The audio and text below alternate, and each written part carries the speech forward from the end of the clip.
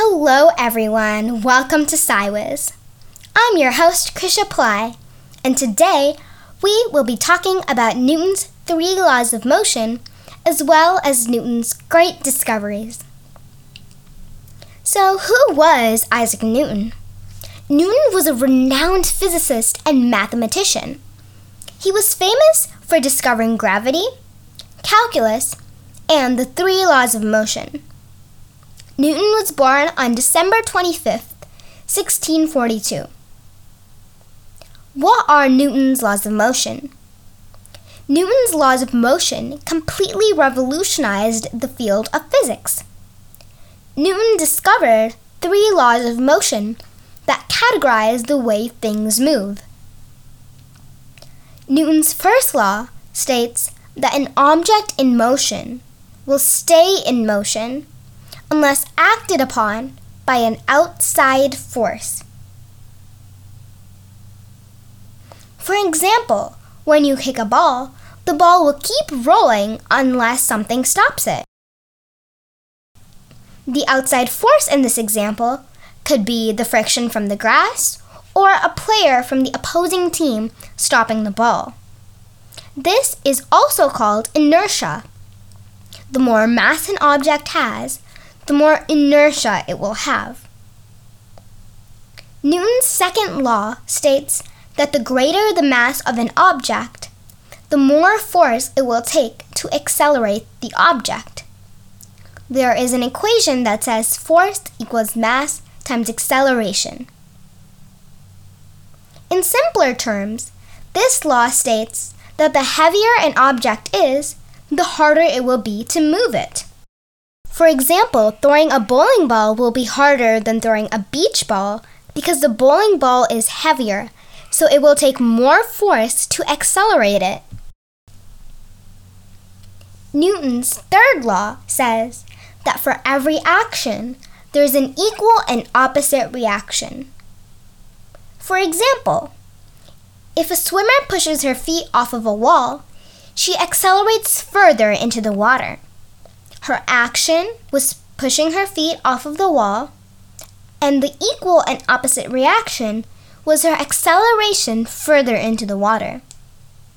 This is an equal and opposite reaction because when she pushed her feet off of the wall, she shot off in the opposite direction. Newton was also famous for discovering gravity. Have you heard of the apple story? Well, it's a pretty famous story that storytellers used to tell.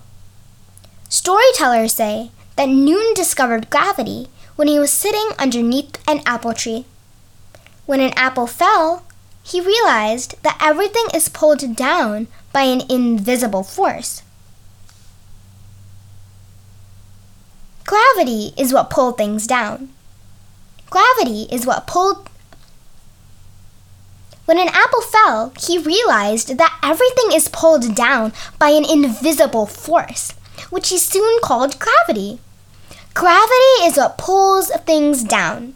If we didn't have gravity, we would be floating into space. Gravity helps us sit in our chairs, helps our clothes stay on our body, helps us not float off when we're walking. Since outer space doesn't have gravity, astronauts are constantly floating around in their space shuttles. If the Earth has so much gravity, how do you think rockets and space shuttles launch into space? Won't gravity just pull them back down? If the rockets go fast enough, they can escape the gravitational pull of the Earth. The rockets travel at about 7.9 kilometers per second, which is enough for them to escape Earth's gravitational pull.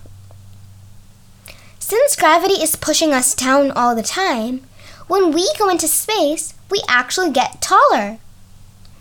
Because when we go into space, gravity isn't there to push down on our spine, so our spine gets a chance to expand, which makes us taller. If I were to drop a ball and a coffee filter, which one do you think would fall first? if we were to answer by which one weighs more, the answer would be both of them fall at the same time. It doesn't matter how much an object weighs, but many other factors can affect which object falls the fastest. Newton was an amazing scientist. He died on March 31st, 1727, and his work didn't get published after 200 years. Thanks to Newton, we now have calculus, we know how to derive equations, and we have our 3 laws of motion.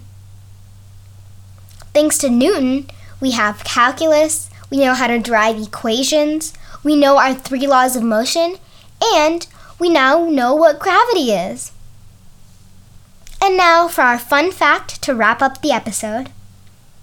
Did you know that a typical rocket produces more than 1 million pounds of thrust that allows it to carry more than 6,000 pounds at speeds topping 22,000 miles per hour?